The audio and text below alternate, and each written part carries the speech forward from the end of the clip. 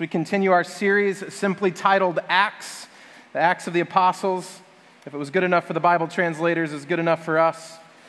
So Acts is where we'll be. This is our third installment, and chapter 2 is where we will start. We'll go from verses 1 through 13 by God's grace this morning. A couple of things going on. If you don't need a Bible, by the way, you raise your hand. We'll make sure that you get a Bible. I think some folks would be ready to do that. All right. A couple of things we want you to know about as we're in the midst of a transition this summer. We have another transition going on in that Monroe got a wonderful grant to do a lot of construction this summer. And so we say thanks be to God. We love when public schools are afforded these opportunities to make important changes for their student bodies and communities.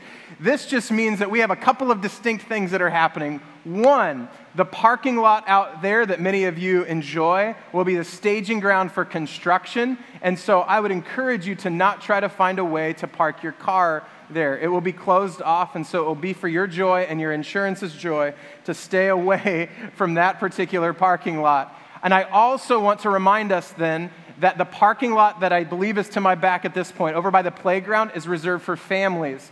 I know some of you, it's going to be hot, right? But you are able to go to Starbucks in the morning and not have to unbuckle 4 kids to go inside to get that drink, and so you can walk a little bit further.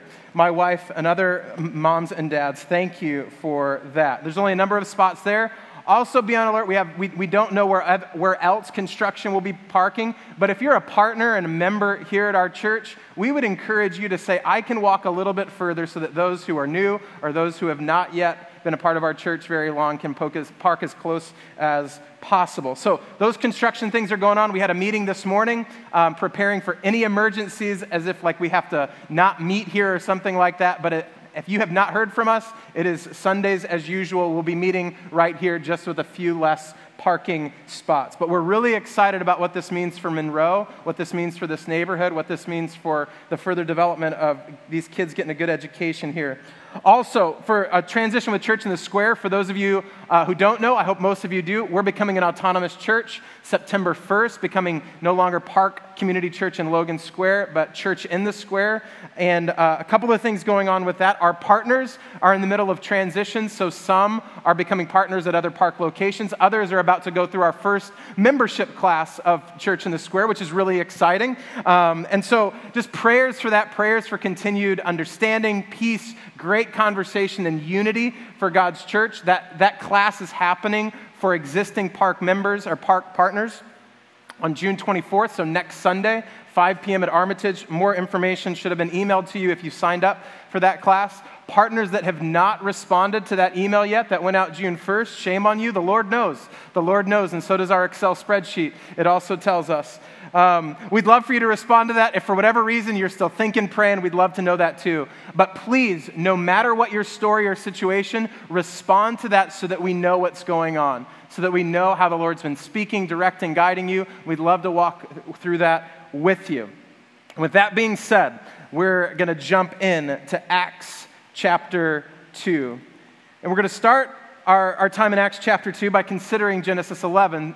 And Genesis 11 is a story of the Tower of Babel. It's the very beginning of the human story, and humans had a really bad idea.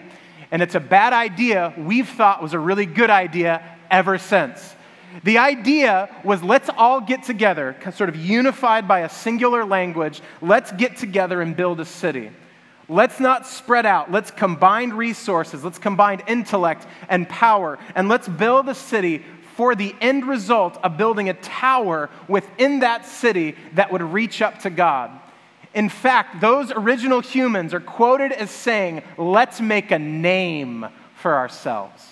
Let's make a name for ourselves. Let's gather together, build a great city and a great tower. Let's make a name for ourselves so that this tower would reach all the way up to the heavens. Now, perhaps you and I, centuries later, would just go, that's a terrible idea. It's doomed to failure. You can't get together and be better than God. The problem is we do that regularly. We may not be doing it in brick and mortar, but we do that in our hearts on the regular. And so the story of the Tower of Babel is deeply instructive for us as human beings.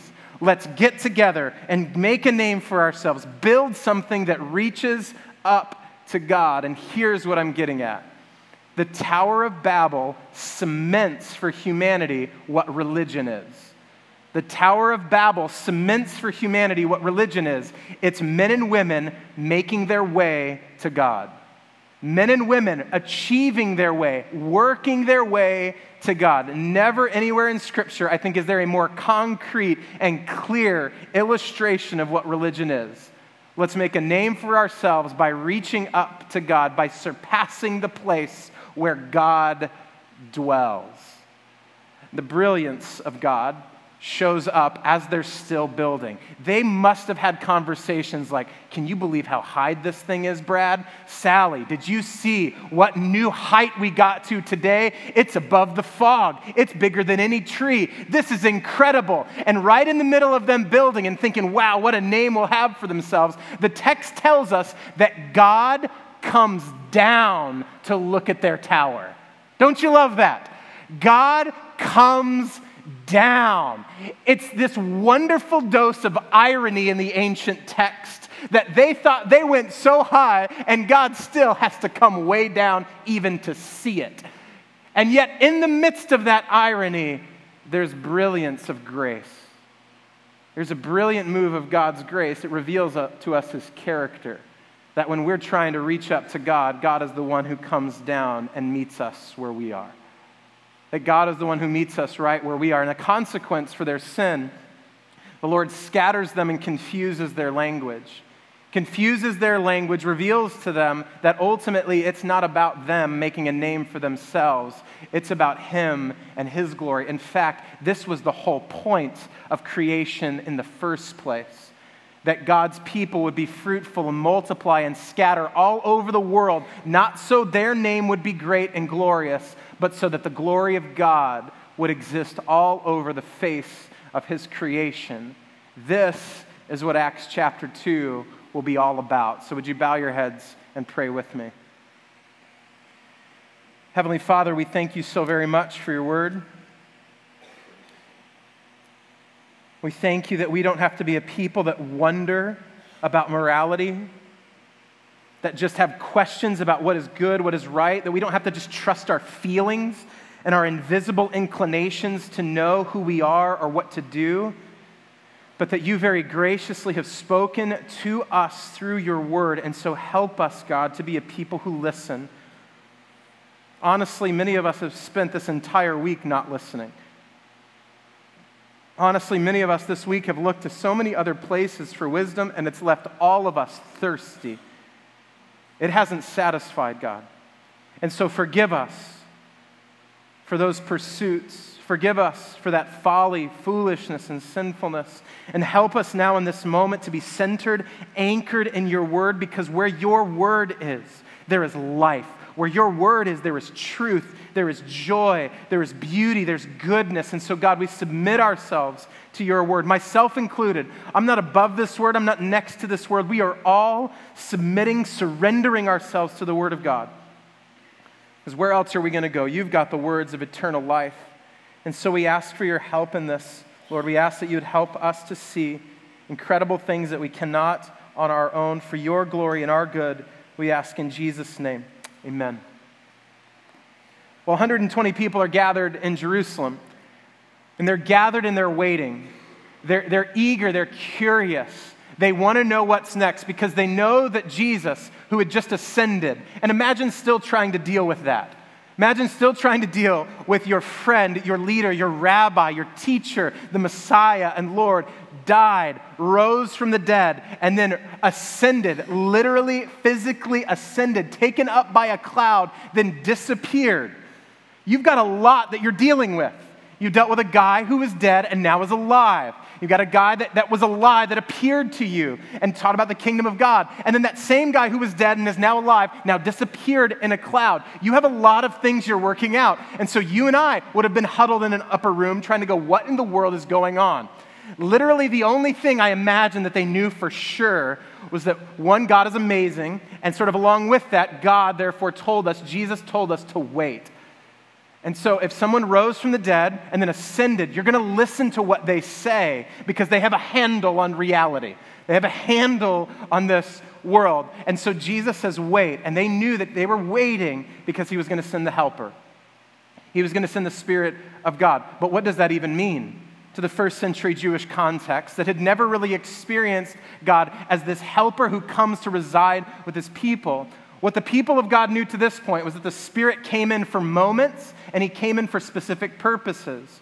That the Spirit of God moved in people, but the Spirit of God never dwelled and remained with people in the way that one day he would. And so they're wondering, they're curious, they have questions, they're huddled together, they're unified. And verse 1 in chapter 2 gives us the next movement of the story as they are still waiting. When the day of Pentecost arrived, they were all together in one place. They were all together on this particular day called Pentecost. Pentecost is the day 50 days after Passover. Passover, if you remember, is the day that Jews celebrate to this day, where the Spirit of God passed over the houses of Israelites in ancient Egypt when they were in captivity because they marked the door with blood.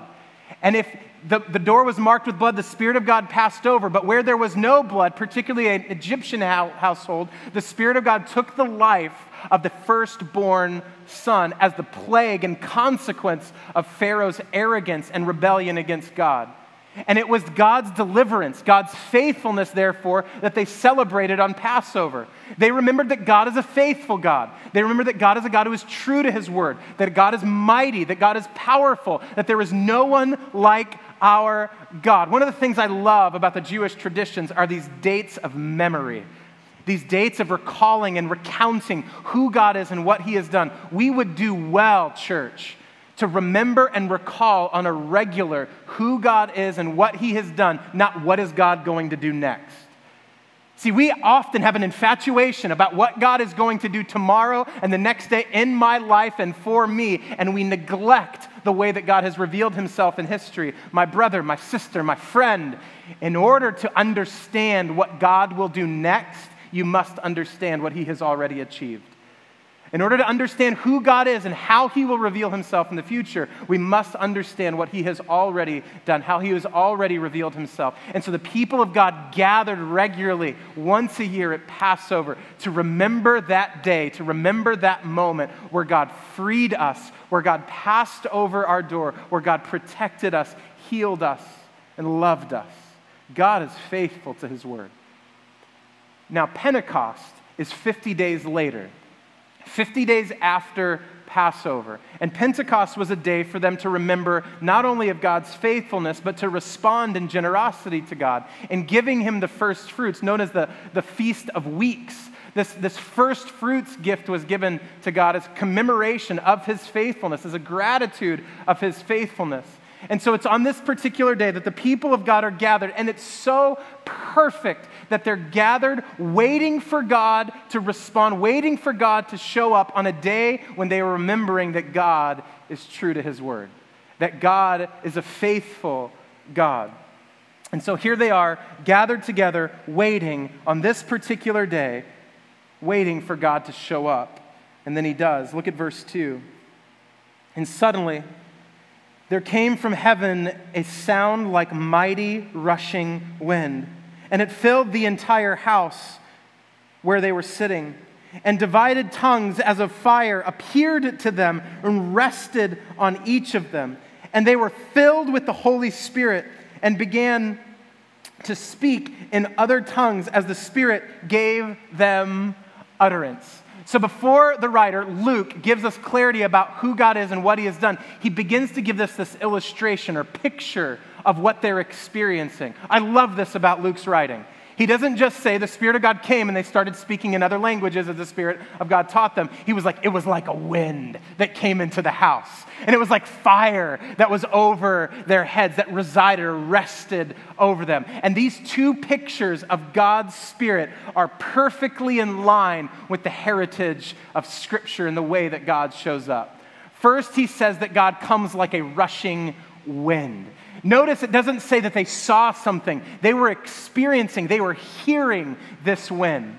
Wind falls in perfect line with the heritage of Scripture and communicating who God is, because wind and breath in Greek and Hebrew is the very same root word in both of those languages as the word spirit in both of those languages. And so when we see Job and his story, and God speaking to Job through a whirlwind, we're getting a whisper of God showing up in this way. When God breathes life into Adam, when he breathes in his nostrils, we're getting this whisper of the work of the Spirit of God. When Ezekiel calls out to the Lord and says, Lord, breathe life into these dry bones, we get a whisper of the Spirit of God dwelling with the people of God. And when John the Baptist says that you will be baptized very soon, that this Spirit will come upon you, not simply baptizing with water.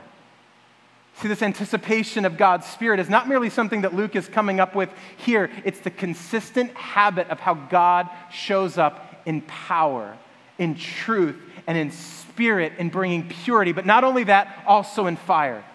And these tongues divide, as Luke writes it, as of fire residing over the heads of the people. Can you imagine what this is like, right?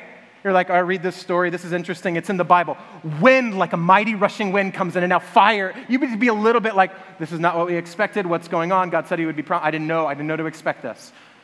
So fire over their heads. This is the way that God directed his people. If you remember, as they came out of captivity and wandered in the wilderness, God guided them in a pillar of cloud during the day, but in fire by night.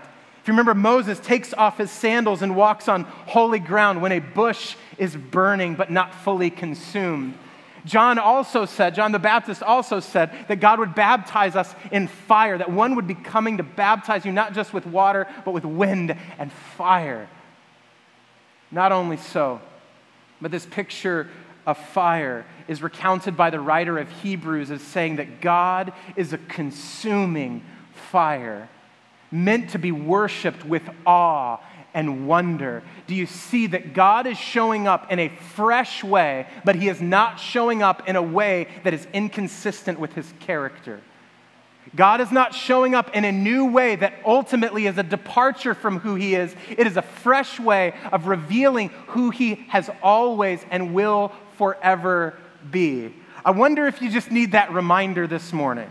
That the God who was is the God who is the God who will ever be. The way that God has shown up in history is the way that God promises to continue to show up for his people. We don't have to wonder, will God be faithful? We don't have to wonder what God is like. If you are anxious about tomorrow, get familiar with the history of how God has been faithful to his people always.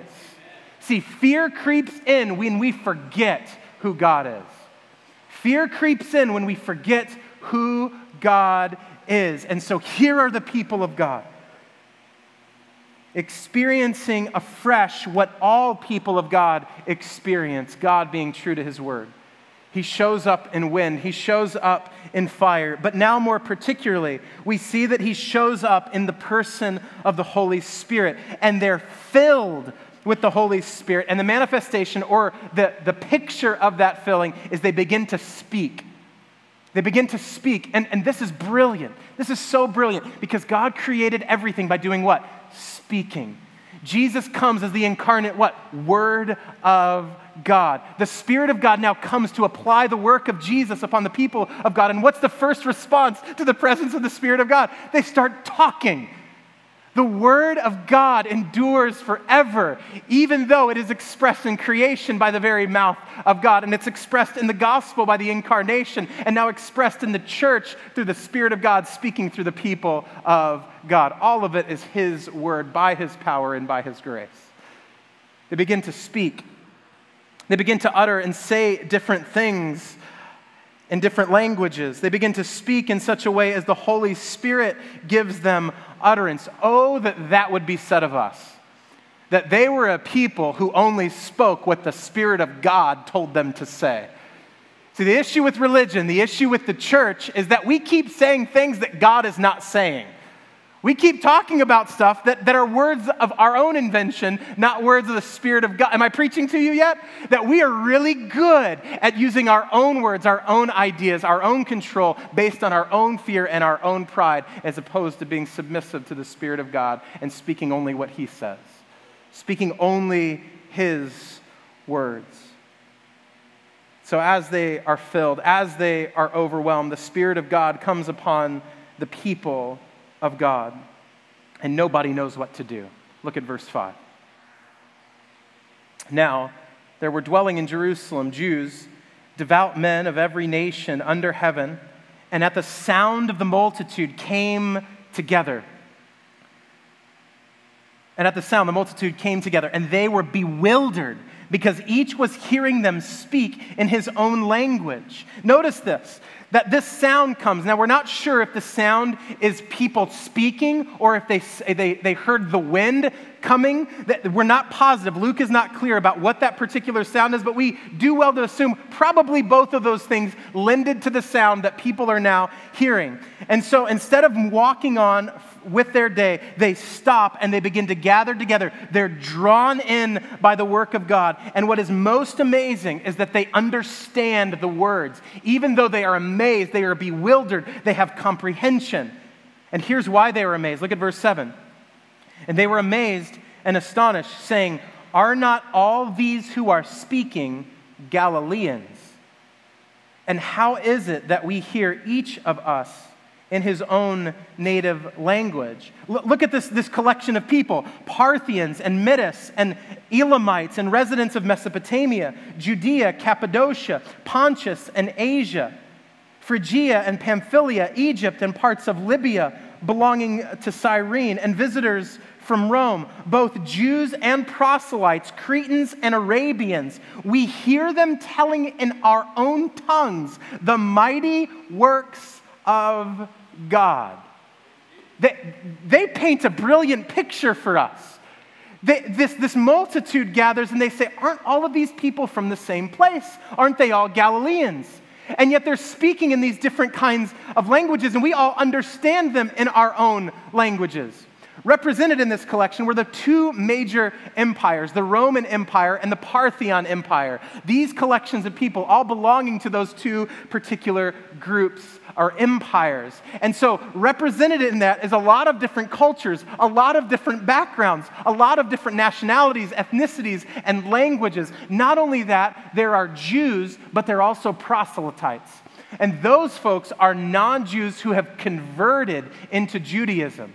Now, converting into Judaism, particularly for adults, was quite challenging, because if you were a man, it meant you needed to be circumcised, you needed to be baptized with witnesses, and you needed to make a gift in the temple in order to become a part of the Jews. So we have people who have walked through significant stories of transformation and conversion in order to be a part of this moment. And you notice the tension, I think, that is taking place here. There's incredible confusion, but there's also incredible understanding.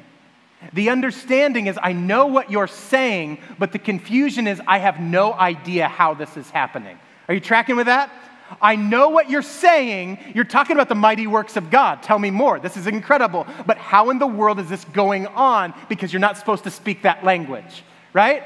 Oh, that more people who would interact with us would feel that way. I know what you're saying, but where's this wisdom coming from? Where is this understanding coming from? Where is this faith, humility, joy, peace, patience, goodness, generosity, self-control? Where is all of that coming from? People would say that about us. Words that are coming out of your mouth, I just don't understand how. Oh, that people would say that about us, church. I know what you're saying. It just doesn't make sense how you do that. Let me tell you how they did that. I think it's pretty clear. It's the Spirit of the living God.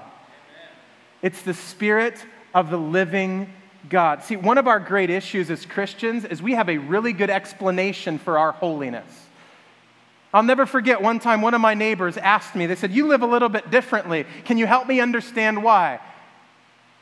I said, well, my parents, they were raised in the South, and so I've got to tuck in my khaki pants, and I've got to say yes, sir, and no, ma'am. There was this incredible opportunity to say, can I tell you why I'm different? It's because Jesus, the one who rose from the dead, rose me from the dead. Instead, I point to Southern culture. We come up with all kinds of other reasons why we have been changed and why people notice transformation in our lives to our shame. If anybody notices anything about you that they understand, but at the same time they don't, that's the Spirit of the living God. I think one of the reasons that we don't give the Spirit of God enough credit is because we don't know how the Spirit of God works. Because we don't understand how the Spirit of God works. In fact, many of us, 21st century, maybe you identify evangelical, Christian, Bible-believing, Jesus-loving person. You go, I'm with Jesus, but I don't know about the Holy Spirit. right? Too often within our sort of modern evangelical hashtag Christianity, we don't know what to do with the Spirit of God. And I think ultimately the scriptures, particularly Acts, help us to understand who he is. What we've already understood in Acts, and as we understand throughout all of Scripture, is that God, the Trinity, the Godhead, and all three persons, God the Father, God the Son, and God the Spirit, are all active, not only in all of creation and the entire story, but particularly in the gospel. See, what the Father architects as the plan of the gospel, the Son applies in the work of the gospel, or rather achieves in the work of the gospel, and the Spirit applies through the power of the gospel. Let me say that again because I think it's helpful for us to understand how the Godhead, all three persons of the Trinity, one God yet three, are completely operative, completely at work, yet uniquely at work within the gospel. What the Father architects, what he plans, and what he architects and designs, the Son, Jesus Christ, achieves through his life, his death, his burial, his resurrection and ascension, that then the Spirit applies. The Father architects, the Son achieves, and the Spirit applies. See, if you recall from a couple of weeks ago, if Jesus does not ascend, then he is merely as human as God in one place at one time, able to do the work of ministry where he is. But when he ascends, the Spirit of God is going to come and be the detonator, if you will, of the gospel, applying the power of the gospel to all who would believe. And so in a brilliant way, by Jesus ascending, he is with us even more than when he was physically on earth. See, many of us long for those days when Jesus walked on the earth, but it seemed fitting to God to have Jesus only walk this earth for about 3 decades and then ascend and give us the brilliant gift of the Spirit of God. And so what the Father architects, the Son achieves, and the Spirit applies. So let's talk about that application. Let's talk about how the Spirit applies the work of God to the people of God. In 4 different assignments, 4 different roles. The first is that the Spirit of God reveals. The Spirit of God reveals truth. When you open up this word and try to figure it out, you will not do it very well. You ever felt like that? You open it up and go, I don't know what to do with Paul. He seems angry but talks about grace a lot. Help me with that. I don't understand. I don't know what to do with like Jephthah in Judges 11 and why he like had this sacrifice and this vow, right? It's really hard to figure it out on your own. What we need is the Holy Spirit's help to reveal truth. What far too often we do is when we read the scriptures and can't figure out, we just go, all right, what do I think? Or what does my friend think? Let's go with some wisdom that's recognizable to me. Remember in James, we talked about the difference between the wisdom from below and the wisdom from above in James chapter 3. When the wisdom from above feels difficult or hard to understand, we resort to the wisdom from below because in the short term, it feels much easier to comprehend. But what the Spirit of God does is he reveals truth. And so when we find it difficult to understand his word, we should not give up. We should get on our knees and pray. We should ask, Spirit of God, help me understand. Open my eyes to what I cannot see. Help me to understand what is beyond my comprehension. Even coming to our small groups and saying, help, how has the Lord directed your understanding about this particular decision that I'm going to make? How has the Lord helped you to understand? See, we expose ourselves into biblical community because the Spirit of God dwells within the people of God, right? We trust the Spirit of God when we allow him to reveal truth to us. But he doesn't just reveal truth. The Spirit of God also empowers the church. Empowers the church. Have you ever felt weak? You ever felt like you didn't have what it took? If not, I wonder what you're doing with your life. Because I think consistently when you're following Jesus, your weaknesses are inevitably exposed. It's actually his kindness to expose your weakness because then your weakness will inform your worship, right? So he exposes our weaknesses, and in that moment, we have a decision to make.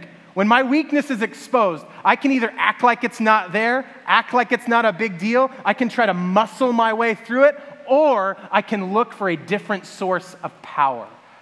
I can look for a different source of power. In 1 Corinthians chapter 12, Paul wrestles through this, right?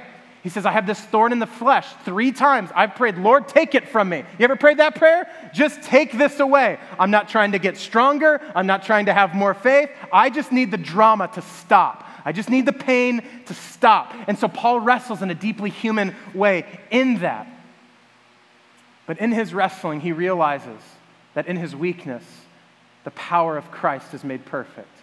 In his weakness, he's actually made strong when he rests in the Spirit of God. See, the Spirit of God reveals truth to the church, and the Spirit of God empowers the church to accomplish the will of God. See, if God only communicated his will for us, it would be overwhelming and it would kill us. But by his grace, what he wills, he empowers us to accomplish.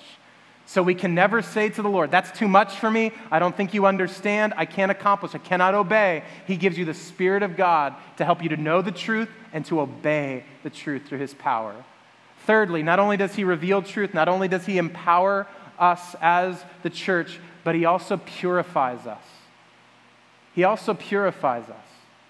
And what that means, that the Spirit of God purifies the church, is that he grows us more and more through the gospel. See, if you're saved by grace, you will be washed and constantly transformed by grace.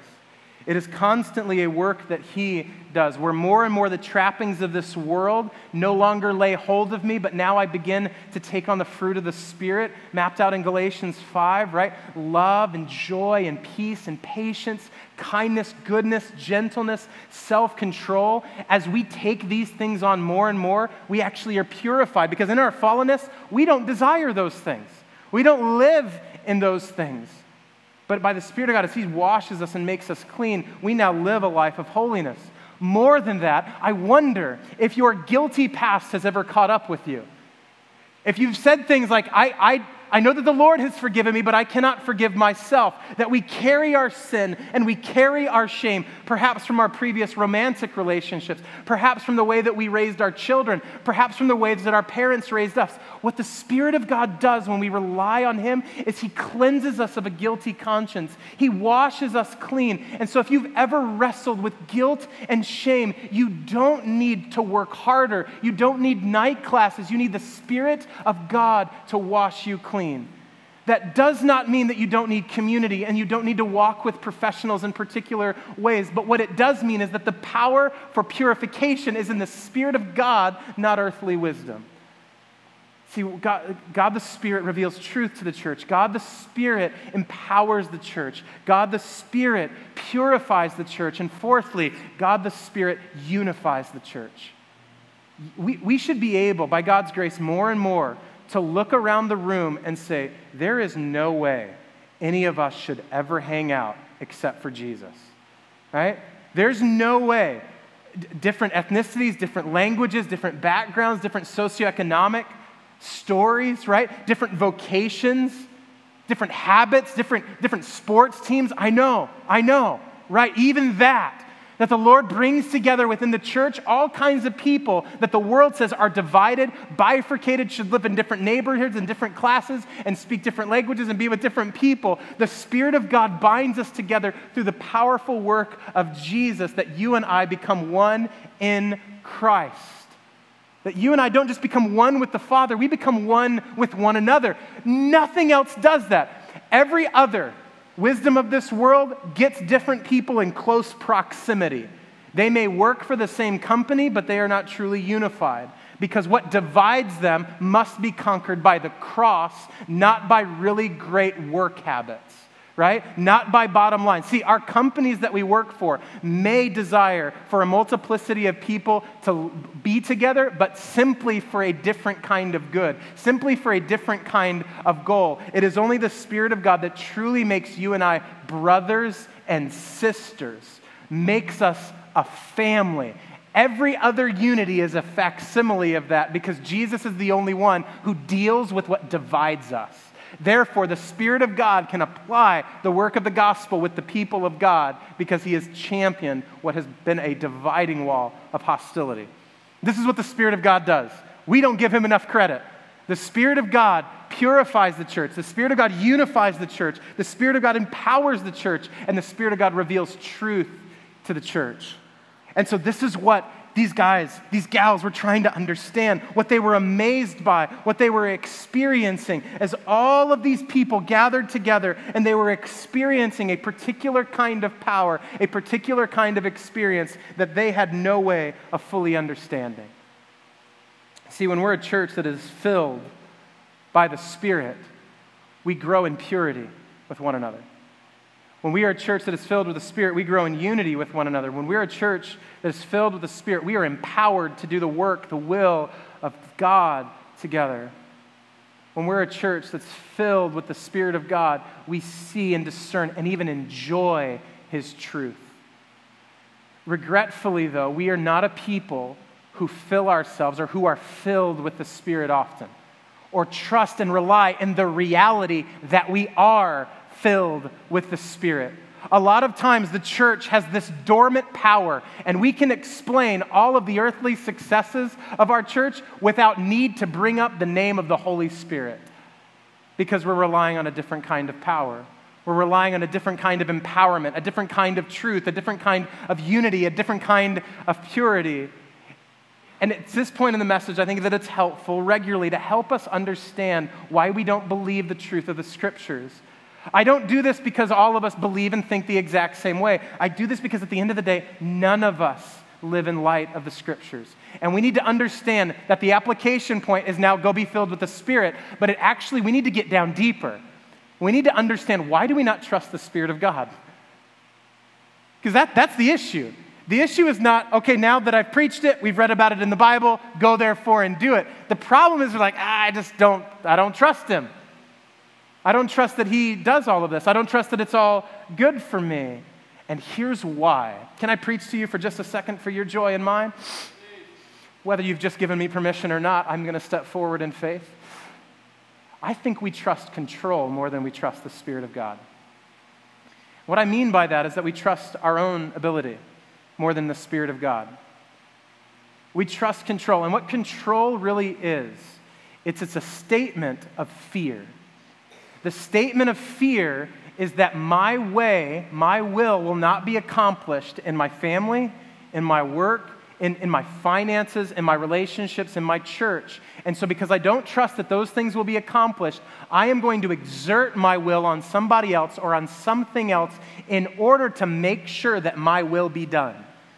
Right? It is a fear that I will be lost in the decisions or powers of others, the will of others, and so we exert ourselves in that particular situation, not to be unified, not to be purified, not to allow truth to be revealed, or us to be empowered by the Spirit, but ultimately we be empowered by our own faculties.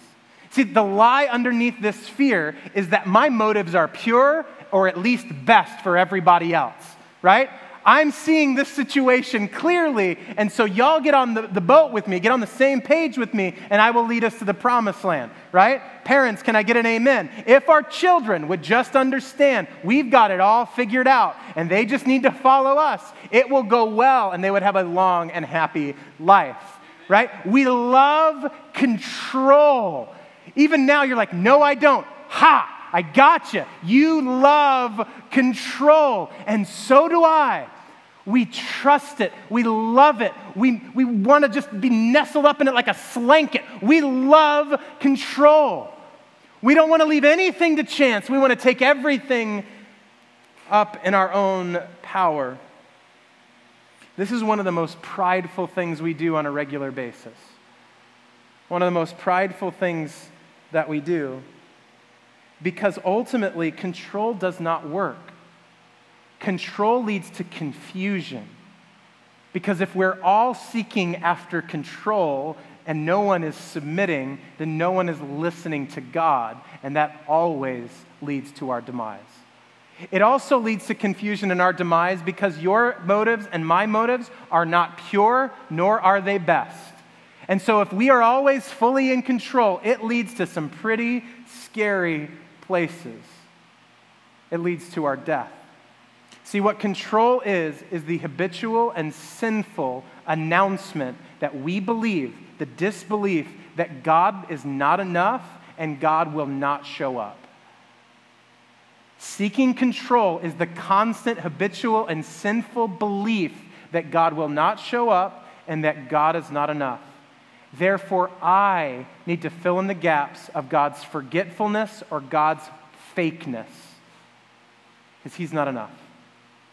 See, friends, one of my greatest desires as your pastor is that we understand that we don't just have bad habits. We have sinful, idolatrous sins in our heart that grip us. See, control is not a bad habit. Control is idolatry.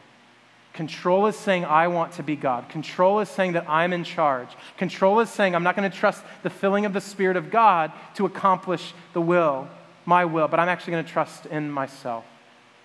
And when we begin to admit that, we see the beauty of the gospel jump off the page for us.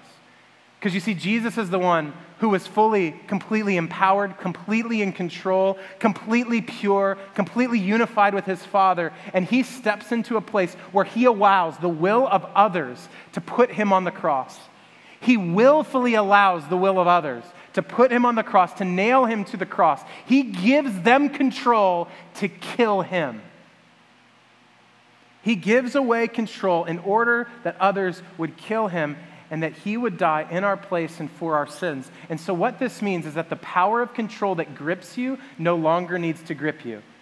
It no longer needs to have power over you. Why? Because through his perfect life, through his sacrificial death, his literal burial, his victorious resurrection, and his authoritative ascension, Jesus therefore then sends the Spirit of God to give you a new spirit that dwells within your heart. By grace through faith, you and I can say no now to the invisible inclinations of control, pride, arrogance, and greed, and allow the Spirit of God to fill us up, to purify us, to unify us, to empower us, and to reveal truth for us. And we desperately need this. We desperately need this because look how people are going to respond to you and I. Look at verse 12 and 13. We desperately need to lay down control and allow the Spirit of God to fill us because here's what happens. Look at verse 12. And all were amazed and perplexed, saying to one another, "What does this mean?" But others mocking said, "They are filled with new wine." They are filled with new wine. Two different people respond here, or rather two different kinds of people respond here. When God fills the church, when reveals truth to the church, when God empowers the church, when God purifies the church, when God unifies the church by his Spirit, people will ask questions. They'll say, "What does this mean?" And if we are constantly, consistently looking at ourselves and explaining things away in an earthly manner, we'll have answers that they have heard before from other organizations, from other people, from other walks of life. But when we simply are able to confess through the Spirit of the living God, God is at work in our church doing what only he can do, applying the powerful work of Jesus on his behalf, by his power on us. That will give him credit, honor, and glory. When we take control, we want credit, right? When we know it's the Spirit of God, we glorify him, right? And so we need not be frightened even about the answers. We're not supposed to have all the answers. We're supposed to be surrendered to the Spirit of God. You're not supposed to be a person who has all the answers. You're supposed to be a person who is surrendered to the Spirit of God. See, he'll reveal truth to you when people ask these questions. He'll reveal truth to me when people ask these questions. But there's a different group, maybe a group that you and I are a bit more fearful of. But others, mocking, said they are filled with new wine. Now, another rendering of new wine is sweet wine, and so what they're accusing them of is rosé all day, right? They're accusing them of this, and it's only 9 a.m. This is the accusation. They begin to mock them, saying this must be something else because this is just weird. Now, if we are fully in control, we should be embarrassed and feel compromised. But if the Spirit of God is in control, we know that he'll protect us, that he will keep us, that he will hold us and empower us and purify us even when accusations come. See, the story of the Tower of Babel is so problematic for us because it tells our story. That you and I desire to make a name for ourselves, building a tower by our own control, by our own merit, so that one day we will have a name and people will look at the work that we have done and say, "Wow, what a church. Wow, what a pastor. Wow, what a people. What an employee. What a boss. What a mom. What a dad. What a brother. What a sister." They would look to us.